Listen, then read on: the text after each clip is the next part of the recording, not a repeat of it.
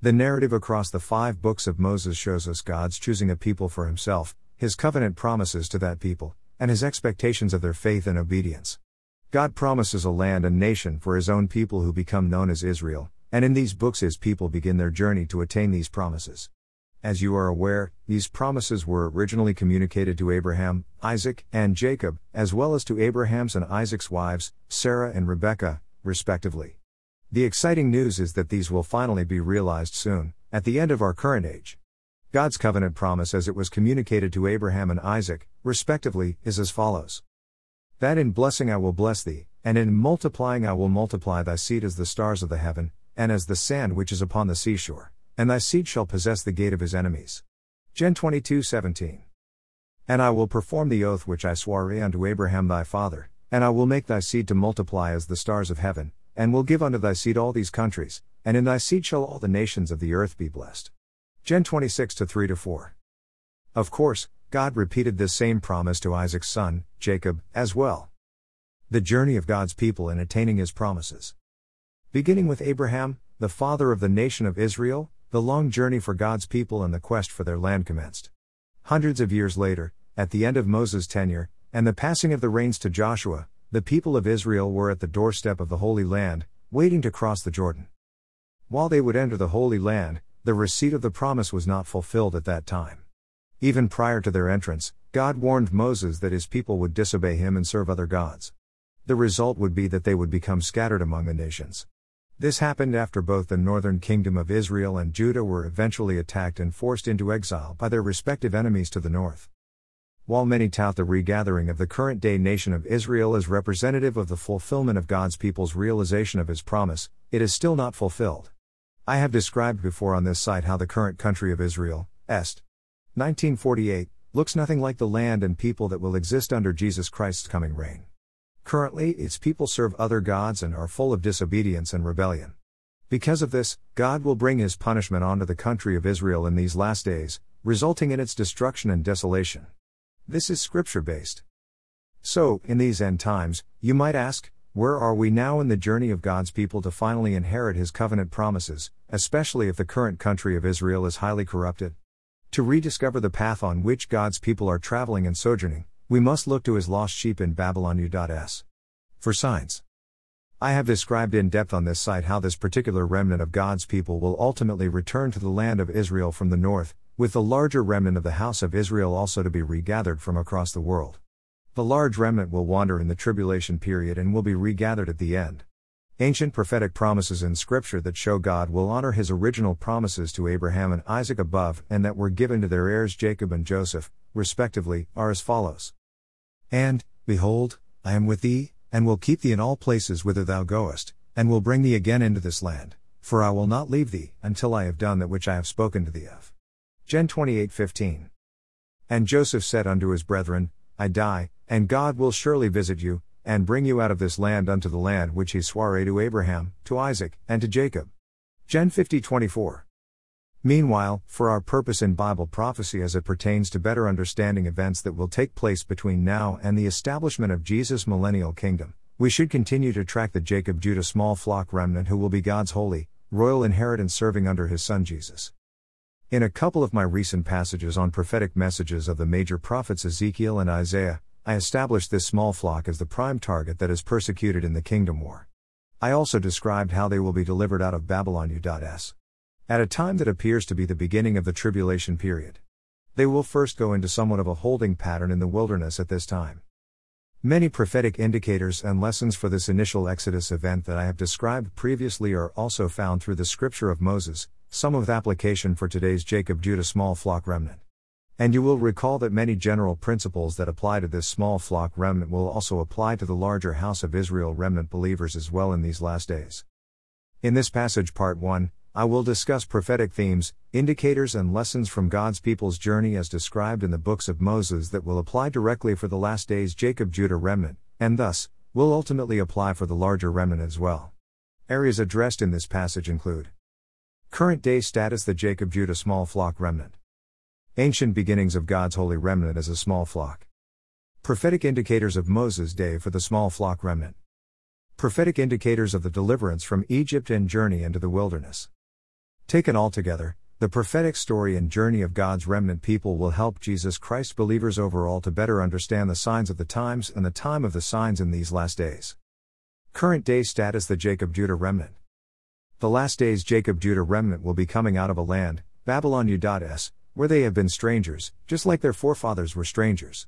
They are the small remnant within God's larger house of Israel people that has been scattered worldwide. When they awaken, they will realize that they are still not home yet. Their displacement is a result of God's ancient prophetic promise below. And the Lord shall scatter you among the nations, and ye shall be left few in number among the heathen, whither the Lord shall lead you. Jude 4:27. Today's scattered house of Israel remnant, and certainly the small flock in Babylon U.S., have inherited and experienced the broad-based, far-reaching curse that God warned His people about several thousand years ago. The curse is due to their historic pattern of disobedience as a people. In short, this means that God's people became destined to serve their enemies in foreign lands. Over time, this has translated into their oppression, captivity and persecution. In what can be seen as an add-on verse to the one provided above, God says, "And among these nations shalt thou find no ease, neither shall the sole of thy foot have rest, but the Lord shall give thee there a trembling heart, and failing of eyes, and sorrow of mind." Jude 28:65. In these last days, this situation will intensify and become worse for God's people once more overt persecution of Jesus Christ believers begins. God says further in this same line of scripture above, "Thy life shall hang in doubt before thee, thou shalt fear day and night, and shall have no assurance of thy life." Jude 28:66. This will especially be the case in the soon coming tribulation period. The last days Jacob-Judah small flock remnant will be the first to have experienced this more intense persecution, and will be extremely fortunate and blessed to have their bonds broken by God and to be delivered out of it. They will have experienced the true nature and meaning of Jacob's trouble before this trouble comes upon the world. I will describe their deliverance from this in more detail later in this current passage. Ancient beginnings of God's holy remnant as a small flock. God's chosen people began with Abraham. He came through the line of Noah's son, Shem. But he came out of the early land of the Chaldees, right in the shadow of the original Babylonian world religion as it was symbolized by the Tower of Babel. He then went west with his father and wife Sarah into the land of the Canaanites. This land was occupied by those in the line of Noah's son Ham, whom Noah had cursed due to Ham's transgressions. When he arrived, God showed Abraham the land that He promised to his seed.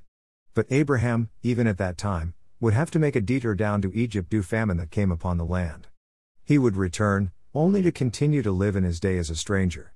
In fact, God's inheritance through Abraham's family line, including his son Isaac and grandson Jacob, and their families, continued to live in this land that they inherited, albeit still only as strangers.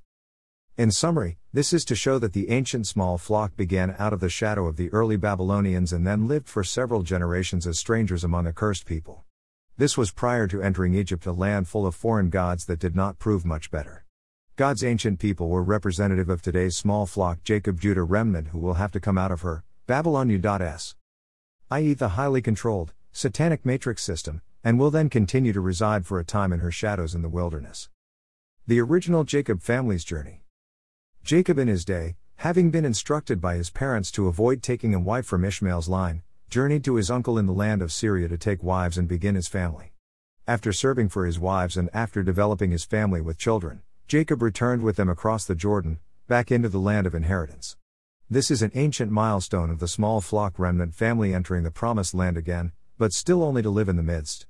While still strangers, Jacob's family was protected during a time that we are told the terror of God was upon surrounding cities, Gen 35-5. This will again be the case in these last days during the time of the Jacob-Judah's remnant's refuge in the wilderness. After living in the land and growing as a family, including the 12 patriarchal sons and their families, the original house of Jacob eventually migrated down to Egypt as a result of famine in the land, and in reconnecting with Jacob's lost son Joseph, who had been sold to the Egyptians decades prior. In the elder Jacob's family's replanting in the land of Egypt, which was God ordained and Pharaoh approved, we are told in Scripture that it was 70 Jacob family members in total who took root in Egypt in that day. We are not given its size and number, but today's last days Jacob-Judah small flock remnant in Babylon U.S. that I have addressed on this site will also gather in the wilderness, and we are told will take root downward and bear fruit upward, is 37:31. It appears that this family will begin to grow even prior to the millennial kingdom. This will also take place during a time of famine, and other tribulation period troubles, that comes onto the land of Babylon U.S. Just as it had been famine that caused Abraham and Sarah, as well Jacob's family, to go down to Egypt. In fact, we are told that the famine in Joseph's day was worldwide, Gen 41:56, similar to the coming tribulation period, and that people came to Joseph, a prophetic type of Jesus, from all over the world, Gen 41:57. Joseph's own story is another prophetic indicator of the Lord being among his last days Jacob-Judah remnant. One interesting footnote about this early remnant was Jacob's blessing of Joseph's sons, Manasseh and Ephraim, who were chosen to continue in the family's line of inheritance. Ephraim was blessed as the inheritance that would become greater, with offspring that would become a multitude of nations, Gen 48:19. Consider here that Ephraim, who was younger but would be first, was a symbol of what I have discussed previously as the end times Ephraim people or house of Israel in the northern kingdom, in Babylon U.S. And as a grandson of Jacob, he was the next generation part of the house of Israel remnant that took root in Egypt in Joseph's day. Thus, in some ways Ephraim can be thought of as representing the latter, larger remnant of God's people, who in large part will wander in the time of the tribulation period after fleeing Babylon U.S. Meanwhile, Ephraim, as an individuals, is represented as at least a part of the Jacob-Judah small flock remnant. From this original, ancient house of Jacob small flock remnant, God's people of inheritance would grow in number. Confirmation that this remnant grew and multiplied in ancient days is summarized as follows. Thy fathers went down into Egypt with 70 persons, and now the Lord thy God hath made thee as the stars of heaven for multitude. Jude 10:22. This same promise will be fulfilled through the last days Jacob-Judah holy remnant who are descendants of the ancient remnant above, and who represent the current day lineage inheritance for the beginning of the kingdom that Jesus will come back to firmly establish and preside over. These new beginnings of his inheritance represent the time when God says in Scripture more than once, I am doing a new thing. Just as the ancient Jacob remnant continued to live in Egypt, but separate, so will the last days Jacob-Judah remnant continue to live separately in the wilderness of Babylon U.S. For a time when they come to realize that they have indeed been strangers in the land. Prophetic indicators of Moses' day for the small flock remnant. The house of Jacob/Israel definitely grew and flourished in Egypt, it multiplied, just as God says will be the case for the end times Jacob-Judah remnant and their seed. Over time, they became a great nation, one that would be feared by others once God came onto their side. Although a great nation, they were still relatively small in number and were oppressed. Their competitive advantage in the midst of many enemies was that God himself chose them and would assist them if they obeyed and if they would call out to him. God told them, For you are a people holy to the Lord your God. The Lord your God has chosen you to be a people for his treasured possession, out of all the peoples who are on the face of the earth. It was not because you were more in number than any other people that the Lord set his love on you and chose you, for you were the fewest of all peoples. Jude 7:6-7. The last days Jacob-Judah small flock remnant will be the holy, royal part of the entire house of Israel who first assume the title of a peculiar people and a people God has taken unto himself. They will be delivered first and separated from among Babylon's world system and kingdom. I mentioned in recent passages covering Ezekiel's and Isaiah's personal and prophetic lives that this last days remnant will likely have God's chosen people as leaders among them. The initial small, holy remnant in the wilderness in Moses' day and their leaders were those who were among the first call in the assembly of the congregation. Not surprisingly, this included Moses himself, his brother Aaron the priest, and the tribes on the east side of the tabernacle including the tribe of Judah. There is much more that can be said about Moses and Aaron, but they were obvious God-ordained leaders of the people who were in position to directly represent God before them. They were given God's spiritual anointing. They were at least somewhat representative of priest and prophet figures who I have described previously will likely be among the last days Jacob-Judah remnant in the wilderness. Prophetic verses in the book of Deuteronomy about a future priest, prophet, and king, respectively, that realize near-term fulfillment, but will apply again among God's people in the last days and going into the millennial kingdom, include: For the Lord your God has chosen him out of all your tribes to stand and minister in the name of the Lord, him and his sons for all time. Jude 18-5. The Lord your God will raise up for you a prophet like me from among you, from your brothers, it is to him you shall listen. I will raise up for them a prophet like you from among their brothers. And I will put my words in his mouth, and he shall speak to them all that I command him. Jude 18:15-18. Thou shalt in any wise set him king over thee, whom the Lord thy God shall choose, one from among thy brethren shalt thou set king over thee, thou mayest not set a stranger over thee, which is not thy brother. Jude 17:15. These last days first call remnant members will likely be among the Jacob-Judah remnant. Of course, most important by far, is that the Spirit of the Lord will be among them, and then ultimately Jesus. This is somewhat foreshadowed by Joseph's saving presence among his remnant Jacob family described earlier. Otherwise, as you are aware, we see numerous examples in Moses' day in the wilderness pertaining to the direct presence of the Lord himself. I will address this again in part 2. Meanwhile, I also previously described that among the leaders of the last days Jacob-Judah remnant the likelihood of supernatural encounters, such as those heavenly experiences that prophets Ezekiel and Isaiah reported as part of their prophetic personas as end-time small remnant leaders. I pose the possibility that it could be end times Jacob who is among the last days remnant serving in this capacity. Spiritual birthings and holiness. Recall that end times Jacob is spiritually birthed, along with others of God's children whom Jacob essentially becomes a spiritual father figure to. Recall God prophetically says Israel is my firstborn through Moses to Pharaoh and requesting that Pharaoh let his people go, but there is also a prophetic association here to last days Jacob who we know has his bonds broken by God. Once firstborn Jacob and other children of God are spiritually birthed in the last days, then all possibilities for their communication with God are open, similar to those which Moses and Aaron experienced and witnessed, and to some extent, members of the entire congregation as well. In relation to birthings in Moses' own day, we see examples given. To begin, Moses himself, whose name means drawn out, was literally found as a baby and taken out of the river.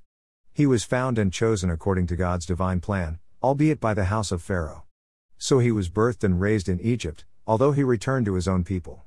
Just as Moses was saved as a type of firstborn himself, we know God later saved all of the firstborn Hebrew children at Passover.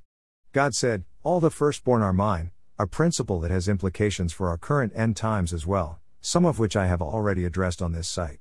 In a spiritual birthing sense, it was Aaron, his sons and the Levites who received God's eternal covenant priestly promise, and who assumed the inheritance of his first fruits and firstborn. We see this as follows. Every firstborn male in Israel, whether human or animal, is mine. When I struck down all the firstborn in Egypt, I set them apart for myself. And I have taken the Levites in place of all the firstborn sons in Israel. Numate 17-18.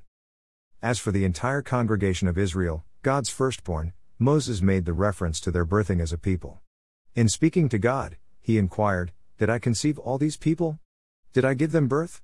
Why do you tell me to carry them in my arms, as a nurse carries an infant, to the land you promised on oath to their ancestors?" Num 11:12. We are told in prophetic scripture that it will be end times Jacob who raises up the tribes of Israel and brings them forth in the days leading up to the heavenly kingdom. Prophetic indicators of the deliverance from Egypt and journey into the wilderness for the small flock remnant. In their latter days of captivity in Egypt under Pharaoh, Moses' people endured increasingly severe mistreatment. Pharaoh made their yoke heavy. Only by God himself bringing plagues on Pharaoh and his land were Moses and his people released. As I mentioned above, God desired that his firstborn Israel be released from Egyptian captivity so that they could serve him. A similar scenario will play out in these last days, just as God himself warned in ancient scripture. As I addressed in the current day status section of this passage above, the Jacob-Judah remnant will be coming out of intense mob-style persecution as the Antichrist Chaldeans held them in captivity in Babylon U.S. Is it not already a tumultuous time, overall, in Babylon U.S.? In these current last days? God will not tolerate his people being held captive once he is ready to call them. At the time that a corrupt, phony peace agreement, related to Babylon's world Chaldeans' dispute with the persecuted Jacob-Judah remnant, is executed between many key nations including Israel and Babylon U.S., destruction will begin at this time. We are told in scripture that this phony peace agreement will anger God. This will bring about events of the tribulation period that will be similar in form and impact, relatively speaking, to the plagues that God brought upon Egypt. Redemption and journey into the wilderness. The last days Jacob-Judah remnant will go into the wilderness at this time. This will be the point at which end times Jacob is spiritually birthed as God's firstborn inheritance. It is for Jacob and his remnant to whom the following scripture will first apply in the last days just as it did for Moses' people. "But the Lord hath taken you, and brought you forth out of the iron furnace, even out of Egypt, to be unto him a people of inheritance, as ye are this day." Deut 4:20. In Moses' day, due to God's deliverance of his people, they are referred to in scripture as a people thou, God, hast purchased, Ex 15:16. Similarly, in our last days, I have explained in previous passages that end times Jacob will have made atonement for his remnant people, the people of his inheritance. Overall, it is God, who, as in the days of his people in Egypt, will bring end times Jacob and his people out and redeem them with a strong hand. Of course, Jesus' work and victory on the cross 2,000 years ago will be the primary source of this remnant's spiritual redemption. Meanwhile, God's people in Moses' day acknowledged their deliverance as follows. And he brought us out from thence, that he might bring us in, to give us the land which he sware unto our fathers. Deut 6:23. At the time God's people began their exodus from Egypt, we are told that they left in boldness, and while in sight of all of the Egyptians, Num 33-3. But they left having gained favor with the Egyptian people, who gave them possessions to take along. I will address this prophetic principle more in part 2. Here, at the beginning of their journey, God parted the Red Sea, literally, for his people to cross over safely ahead of Pharaoh and his pursuing army. In thinking about possible prophetic meaning that is parallel for God's small flock remnant coming out of Babylon U.S., we might consider God's remnant flocks obtaining favor with the people in these last days. The term sea can sometimes symbolically refer to the masses of the people. In the case of the deliverance of God's righteous Jacob-Judah remnant, it could be that they will have gained favor or at least some grace among the people in the face of their persecution and the banner that they have raised for their righteous cause. Recall Jacob himself as being a light for the Gentiles. He and his remnant will earn some level of grace among both the Antichrist Chaldeans as well as those who stand opposite to them in the kingdom war. As a result, due to the Jacob's small flock remnant's case that will bring knowledge and understanding to the world through their pursuit of justice and righteousness, the two sides of the people, the sea, will part for them so that they can escape the kingdom battle that will manifest in worldwide war in the tribulation period. This represents a very narrow, select path that they will travel on. They will be the only ones removed from the global theater of kingdom war. Of course, it is God who will ultimately be responsible for the Jacob-Judah remnant's deliverance. 7 days significance. When considering God's people's exodus from Egypt and how certain indicators may apply to today's small remnant's deliverance out of Babylon U.S., a couple of these appear to be particularly applicable. First, Passover is followed by the Feast of Unleavened Bread, a period of 7 days. I will address the cleansing and sanctification process that the people of Israel go through in a little more detail in part 2. Meanwhile, the number 7 here is important to keep in mind as the Israelites departed Egypt soon after Passover. 7 years is equivalent to the length of the tribulation. The last days Jacob-Judah's remnant's initial deliverance is at the beginning of the tribulation period. This is not to say that events necessarily begin on Passover/Feast of Unleavened Bread, but rather, that there is symbolism to generally indicate a period of 7 years after the small remnant's deliverance, and that the small remnant would be wise to heed the prophetic principle of this feast as it relates to the worship of Jesus and how he has fulfilled the meaning associated with this event and will do so again to put a final seal on his title of King of Kings and Lord of Lords. At the end of the 7-year tribulation period, it will be time to enter the Holy Land for the beginning of the millennial kingdom under Jesus Christ's reign. This will be the time the house of Israelites' journey described herein is finally finished and they will be home. Thus, ancient words of Moses will apply to the very last days and the beginning of the kingdom. This was foreshadowed the first time before entering the inherited land at the end of Moses' own personal journey, with Moses explaining to the people at this time. And Moses commanded them, saying, at the end of every 7 years, in the solemnity of the year of release, in the Feast of Tabernacles. Deut 31:10. After 7 years, this will be the symbolic time of release when the last days small remnant is joined by the remainder of the house of Israel remnant and the Gentiles for the kingdom. Those familiar with the principles of God's Jubilee period might also consider that for this time period. Meanwhile, again, this is not to say that this gathering happens exactly at the time of the Feast of Tabernacles, although this time period going into the millennial kingdom will certainly be significant. Also, there could obviously not be an approximate 7-year segment, 1,260 plus 1,335 days, between Passover, discussed above, and Tabernacles. 3 days significance. When requesting his people's release from Pharaoh, God told him several times to do this so they could journey into the desert for 3 days to worship and sacrifice to him. Given that a release for this 3-day journey is requested several times in Scripture, we might consider its possible prophetic meaning. As it applies to the journey of the last days Jacob-Judah remnant, we might begin by looking at this 3-day period in terms of 3 years. I have recently written about the significance of this time frame, i.e. the first 3 years or roughly first half of the tribulation period, as it applies to the journey of the small flock remnant and as it appears to be described by the prophets Isaiah and Ezekiel, particularly with this remnant in the wilderness. Through Isaiah, we saw that this is a time of spiritual birthing of children whose names, meaning, and other signs at this time indicate that this is a time when Babylon U.S. is invaded, its leaders are captured, and it is plundered. Isaiah's last days persona is also walking barefoot and naked during this time, thus, a sign of his captivity. As another prophetic 3-year period, implying the prophetic captivity of God's people, we saw how Joseph, a picture of the Lord, put several of his brothers in captivity for 3 days until a few of them returned with his brother Benjamin. So, certain sons of Jacob in the last days tribulation time period that is also marked by worldwide famine could still be in some form of bondage. In Ezekiel, this same time frame is that which his persona as the end-time Son of Man in Babylon U.S. is laying on his side, in bands, unable to talk, and eating defiled food. Although his own captivity is in Babylon U.S., end times land of the Chaldeans, his signs are also for the country of Israel, which will be in its own severe turmoil and will come under siege during this time. Through Ezekiel, we also saw this time period as one of famine. In terms of comparing the journey of Moses and his people going 3 literal days into the wilderness at this point, after 3 days, their own slight famine and lack of water had already set in. They made an ordinance with God at this time. God gave them a tree to sweeten the waters of the land they were in, and then brought them to a place with 12 wells. This may be seen as his spirit among them that eventually provided the people in Moses' day with manna, quail, etc. This is the spirit of Jesus, who told the woman at the well, "Everyone who drinks this water will be thirsty again, but whoever drinks the water I give them will never thirst. Indeed, the water I give them will become in them a spring of water welling up to eternal life." John 4:13-14. This event in Moses' day, while seemingly minor in the scheme of things, could have significant meaning for the Jacob-Judah remnant after their first 3 years in the wilderness in the tribulation period. Given the world situation and their own still semi-captive state in the wilderness in Babylon U.S. Even though after deliverance they may not be able to safely completely exodus, their situation could become lean and some members' faith could wane. We saw this pattern in Moses' day. Their faith in Jesus Christ will be extremely important. Jesus, as we know, who is manna from heaven, will be their bread of life at this time, so that those who believe will never be hungry. 3 days and the Assyrian Pharaoh. In addition, in Moses' day, we have the picture of Pharaoh and his army coming back after the people he had just released 3 days after they left. He and his army were then covered with the sea by God's almighty hand.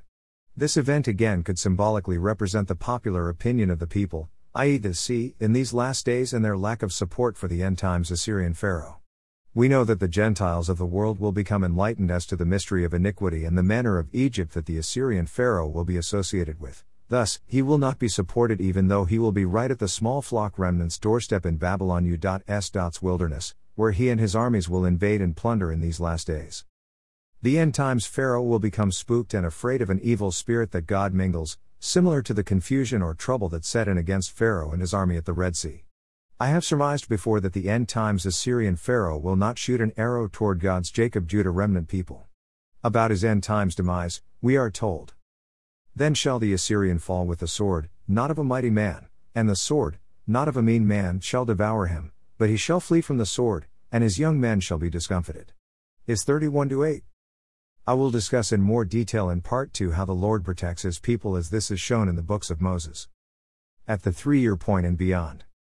Given this time period of 3 years, roughly equivalent to the first half of the tribulation period, till the 3.5 years, we know that there is a monumental event at the end, midpoint of the 7 years, which is the birth of the man-child Jesus, also referred to in Isaiah, ch. 9, as the birth of the wonderful counselor. Perhaps in parallel, in Moses' day, and in his people's continuing journey, the number 3 was used when God's people were told to prepare as follows. "And the Lord said unto Moses, Go unto the people, and sanctify them today and tomorrow, and let them wash their clothes, and be ready against the 3rd day, for the 3rd day the Lord will come down in the sight of all the people upon Mount Sinai." Acts 19:10. Moses told his people to be ready on the 3rd day to see the Lord. So, it could be that on the 3rd day, or year, of the tribulation period that God's small flock remnant could witness a similar, supernatural event along with associated signs and wonders. At the very least, the 3rd year into the tribulation should be considered a high watch day for the Lord himself. While the Lord will be caught up at mid-tribulation, a sign of hiding his face for a time, the house of Israel will continue their journey for the remainder of the 7-year period. At first, Scripture says they will have to flee the dragon. This is the same general time that the Antichrist will commit the abomination of desolation. The increased persecution to come onto the house of Israel at this time will be worldwide. As for the Jacob-Judah small flock remnant, their path in the wilderness is unclear after their travails and birthings in the first half, and after they avoid the mid-tribulation satanic fury.